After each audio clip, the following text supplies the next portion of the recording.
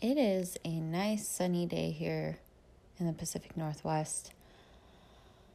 I am hearing I'm just seeing all the lights and colors of summer, as well as hearing some inklings of summer, even though, it's just at the end of April.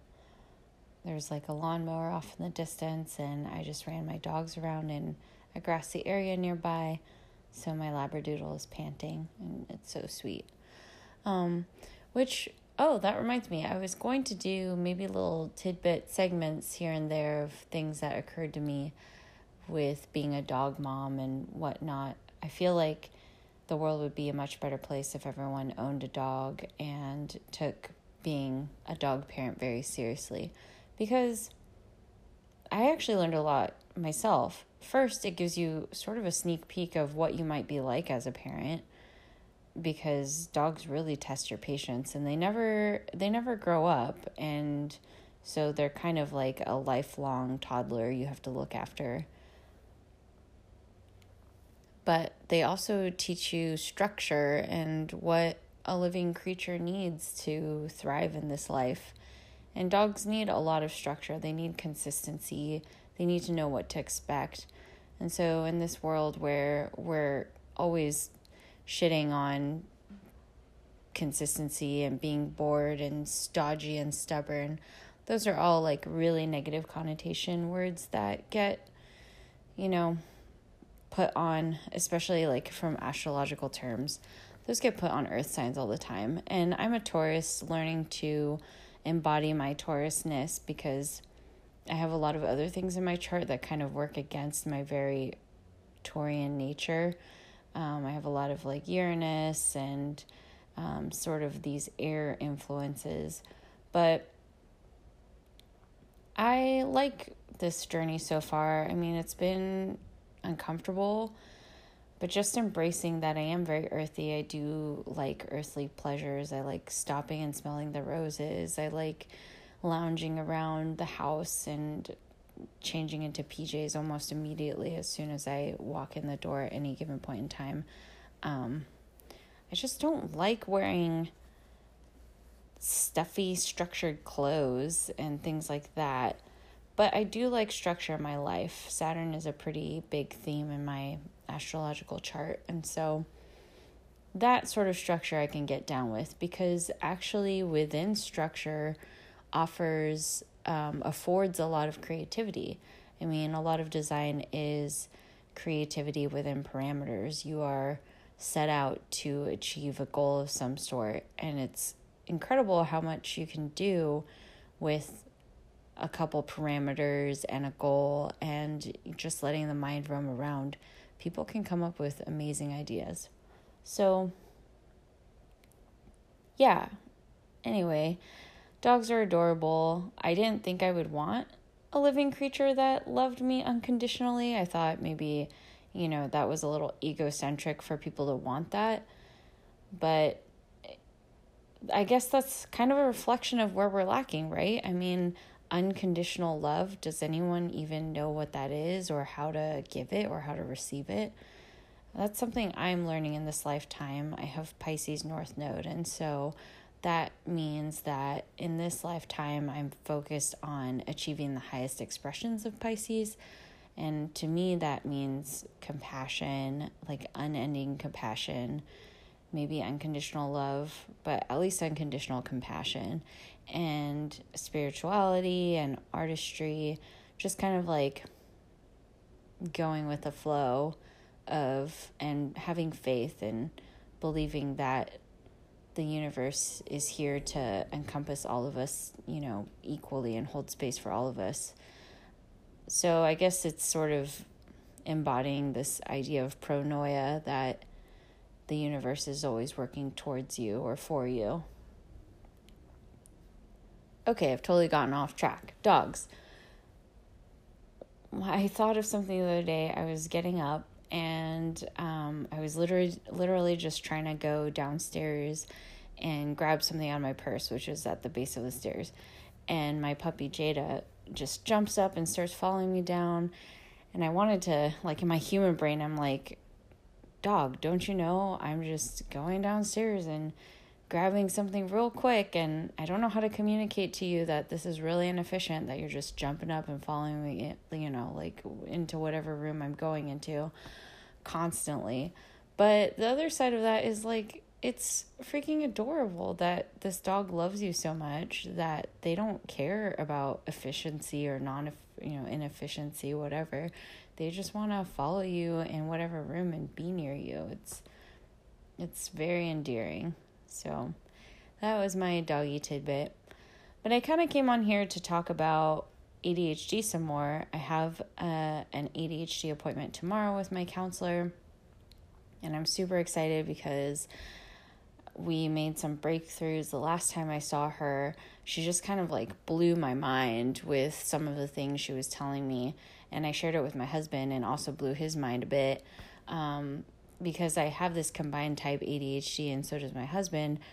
And so I was telling my counselor just like how hard it was to balance both mine and manage his ADHD. And it seemed like he just had all this energy. And like for me, I'm constantly strategizing how to do stuff to the point where I almost don't do enough things that I want to. It's almost like I'm just so caught up in my head. And then anytime you take away something or introduce a new thing, it's like it takes so much mental energy to push that in there, and it triggers me. I freak out. And so I said, but my husband can do all these things really inefficiently. It's like he has all this energy and he doesn't need to strategize because he seems to have like a lot more energy than I do to do things. But what she said was really validating, and it also reflects in some of the aspects of both me and my husband's natal chart that I had been studying, but I didn't quite put like the cause and effect pieces together. I have 3 planets in my 3rd house, which is the house of mentality, and those planets are in Taurus, and so it's like a very stubborn, fixed sort of energy. And I had my astrologer tell me that means that I put a lot of mental energy into things,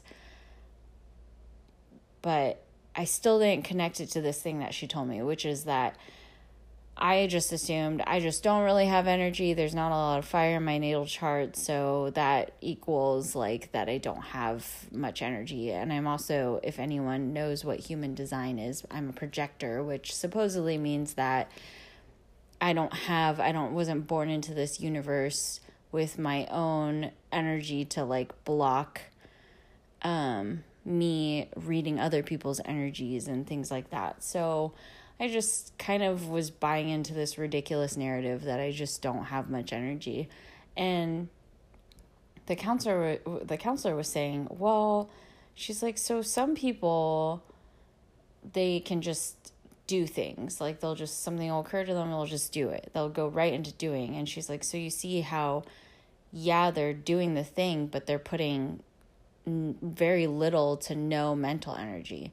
And she said, but for you put so much mental energy before doing the thing that you're actually already tired by the time you're doing that thing. You've already expended energy. It's not physical energy, but it's mental energy. And so that's where you guys differ. So that felt really validating. It's not the fact that I have just less energy, although I do still believe that to a certain level. Like Ronald just has endless energy, it feels like. But it was validating. Like, no, I actually have a lot of energy. I just channel it very mentally. And those things are also validated within my natal chart. I mean, like I said, my astrologer said that I put a lot of mental energy into everything. But for some reason, I didn't think like, oh, and therefore maybe I just have less energy on the physical plane. It's not that I have less energy overall. So that was extremely validating, and also makes me feel like, yes, I do have a lot of energy. I just spend it and focus it in other areas. So, I don't have to beat myself up that I'm not doing. And And I don't think I'm overthinking either. I think that people who think a lot maybe don't fit into this crazy do model that we have in this Western society, but they're invaluable elsewhere. You can't have all of a thing in on one end of the spectrum that completely imbalances everything. So that was cool. And also it really helped. She was starting to strategize with me, what my day-to-day would look like now that I'm not working at the tax firm for tax season, and just kind of playing around with what visually makes sense to me, because I've tried using a Google Calendar before, but I kind of hate that when I'm time blocking, I just see these big, blue or whatever colored chunks of my time just getting eaten up on my calendar. It's almost like I resent doing anything as soon as it's put on the schedule concretely. And my counselor was saying that there are people that do that. That's just how their brain works, and we just have to work with it. It was awesome. It was awesome that, no matter what blockers I felt, she had seen it before, and she also had some suggestions of how to work with it. It was just never I just didn't have to beat myself up in this woman's company, and I really appreciated that. And so we decided on how I might use my physical planner. I brought this Poketo, Poketo planner that I bought online, and she was essentially like, if the thing is not written in your physical calendar, it doesn't exist. And so I've been really good about bringing it almost everywhere with me and writing in some things, or not some things, everything, anything from lunch with this boss to lunch with that boss to a call with a candidate or creative time. And it's worked out really well so far. I love it. I love that I can have something to physically reference. I have things that I'm writing on a monthly overview and even a yearly overview, because I have some trips coming up, and so I really need to, I'm one of those people that can never keep track of the dates that I'm gone or what time, and so having a place where I've actually written it down and I can reference this one place is amazing. But yeah, I kind of wanted to talk about, and also, I don't think anyone's listening to this at this point, but it would be great if people did start listening to it, whether it's the date I'm actually releasing this podcast or down the line, because this is always going to be a tug and pull for me. But with social media, so because I was in the thick of tax season and I was also taking a couple evening art classes, there was no way I was going to have time to spend on this stupid endless scroll of news feed from Facebook and Instagram. And I already knew I was wasting so much time on there and energy, but I deleted both those apps off my phone. I deactivated my Facebook. I deleted Instagram, and I have never felt more present in my life the last couple months. It's been extraordinary. And so I tried logging back on because I was like, okay, I told everyone I was going to be gone until after tax season. So let me try this out. What does it feel like to log on to Facebook and log on to Instagram? And what it felt like was I was missing absolutely nothing. And I was just I was very unhappy, even logging in and trying to figure out my notifications and what notifications matter to me and what messages matter to me, and I don't know. So pretty much I logged out of Facebook and Instagram. I did a couple things, and then I said, sorry guys, I'm actually not ready to come back. I'm not ready to come back to this world of neck aches and picking a stupid filter for my picture that everyone's just kind of gonna out of boredom and obligation anyway. I don't know. What do you guys think of social media? How can I use it in a way that's actually fulfilling in my life? there's one social media I've been using, and it's called Marco Polo, and I've only been using it with 2 friends. It's actually the 2 women I've spoke about in my last podcast, talking about the women educators who I completely geek out about astrology with. I really love that I have this like video that I can see their faces and see their environments. And I also love that I can hear their voices. That's the best part. I freaking hate text. I've never liked it. I only jumped on the bandwagon because literally everyone and their mom was. And now, like, especially after going into sales for the first time in my life back in 2015, I had to get used to talking on the phone again.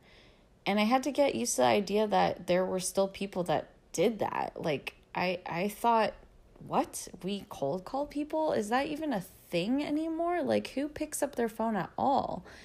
But turns out people do, and now it's 2019, and I feel like more and more people actually do see the value of talking on the phone. When I have friends that want to exclusively, talk about their lives, but only through text or email, I feel so disconnected. It's like there's just something in my brain that doesn't quite connect at all, and it feels so disparate. I don't know, like if someone were to tell me that they just had a baby and they just like emailed me about it, and then they also emailed me like, oh, I picked out a different, I bought 3 plants, or like that they lost their job, all those pieces of information, because they're just texting me or emailing me, it just feels like they carry the same weight. I don't actually place differentiating levels of emotion to what they're saying. But if someone like told me in person or I heard it in their voice, I feel like it would just stick more. And there's some scientific research out there that actually supports that. There was some experiment done where these 2 groups of college students these 2 groups were given the same test. It was some sort of numbers, like mildly complicated test. It wasn't like just the easy breezy multiple choice, this, that, or the other. There was actually some math and logic problems involved. So it was somewhat stressful. And so these 2 groups took the same test. And then afterwards, one group was allowed to call their family or friends or whomever. And the other group was just allowed to text them. And they noticed that there was a huge there was a markedly large difference of the people that were able to hear the voices of their friends and family. Their cortisol levels dropped drastically, at least in comparison to the people that texted, who, if their cortisol levels dropped at all, it almost went right back up, or like their cortisol levels didn't drop at all. So there is something to hearing the human voice, and maybe that's partly why podcasting is picking back up. I mean, for me, it was nice to have sort of the audio processing option on top of looking at spreadsheets and things like that. Like, I like listening to podcasts while I'm working, and if I'm doing like more data-driven stuff that's less complicated and I don't have to use too much brain power, then the audio processing of podcasting is really nice for me. And that's also part of my ADHD. I'm like the type of ADHD person who loves studying in like a bustling cafe and can't for the life of her concentrate when it's dead quiet in a library. Like, that's never been me. I like studying with the TV on and things like that. It's kind of crazy. But yeah, I mean, on top of that, though, it's just nice listening to human voice. Like, listening to Jessica Lanyadoo on her podcast would be nothing like just purely reading her blog posts. I mean, in essence, you're assuming people's voices and you can't quite hear them. And that's why there's a lot of miscommunication with text, because you can't hear the inflection of people's voices and you can't hear how they meant it really, truly. And yeah, same with Anne Orderly. I just love hearing her voice. She's she has like sass, and both her and Jessica have so much sass to their voice, but also tons of compassion. You can tell that they really care about people, and they're putting all their astrology wisdom and knowledge out there for the good of humanity. So yeah, I mean, maybe I'll record a snippet tomorrow as well. I have another appointment with my ADHD counselor. I think I mentioned that earlier. So maybe today isn't the best time to release this, because there's probably even more information I can share from my session tomorrow. So maybe I'll do that. We'll see. It kind of depends on how long this is running, actually. Let me look at it. Oh, wow. I've already been rambling for 20 minutes. Well, maybe I'll put this out there, and then, yeah. I hope you guys have enjoyed listening to me ramble. That was kind of about ADHD. It was kind of a mishmash of everything. Maybe it kind of took you on a journey of what my brain is like, and maybe you don't envy that you don't have my brain. All right. Well, have a good week, everyone. It's supposed to be sort of intense, so, again, just don't take anything personally. We're living in intense times, and it's going to be kind of intense for a while, so take care.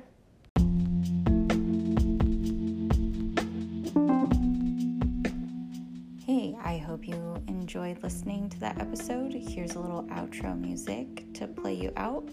If you enjoyed this, please keep listening, and maybe subscribe on whatever platform you're listening to me on. And I'll see you in the next episode.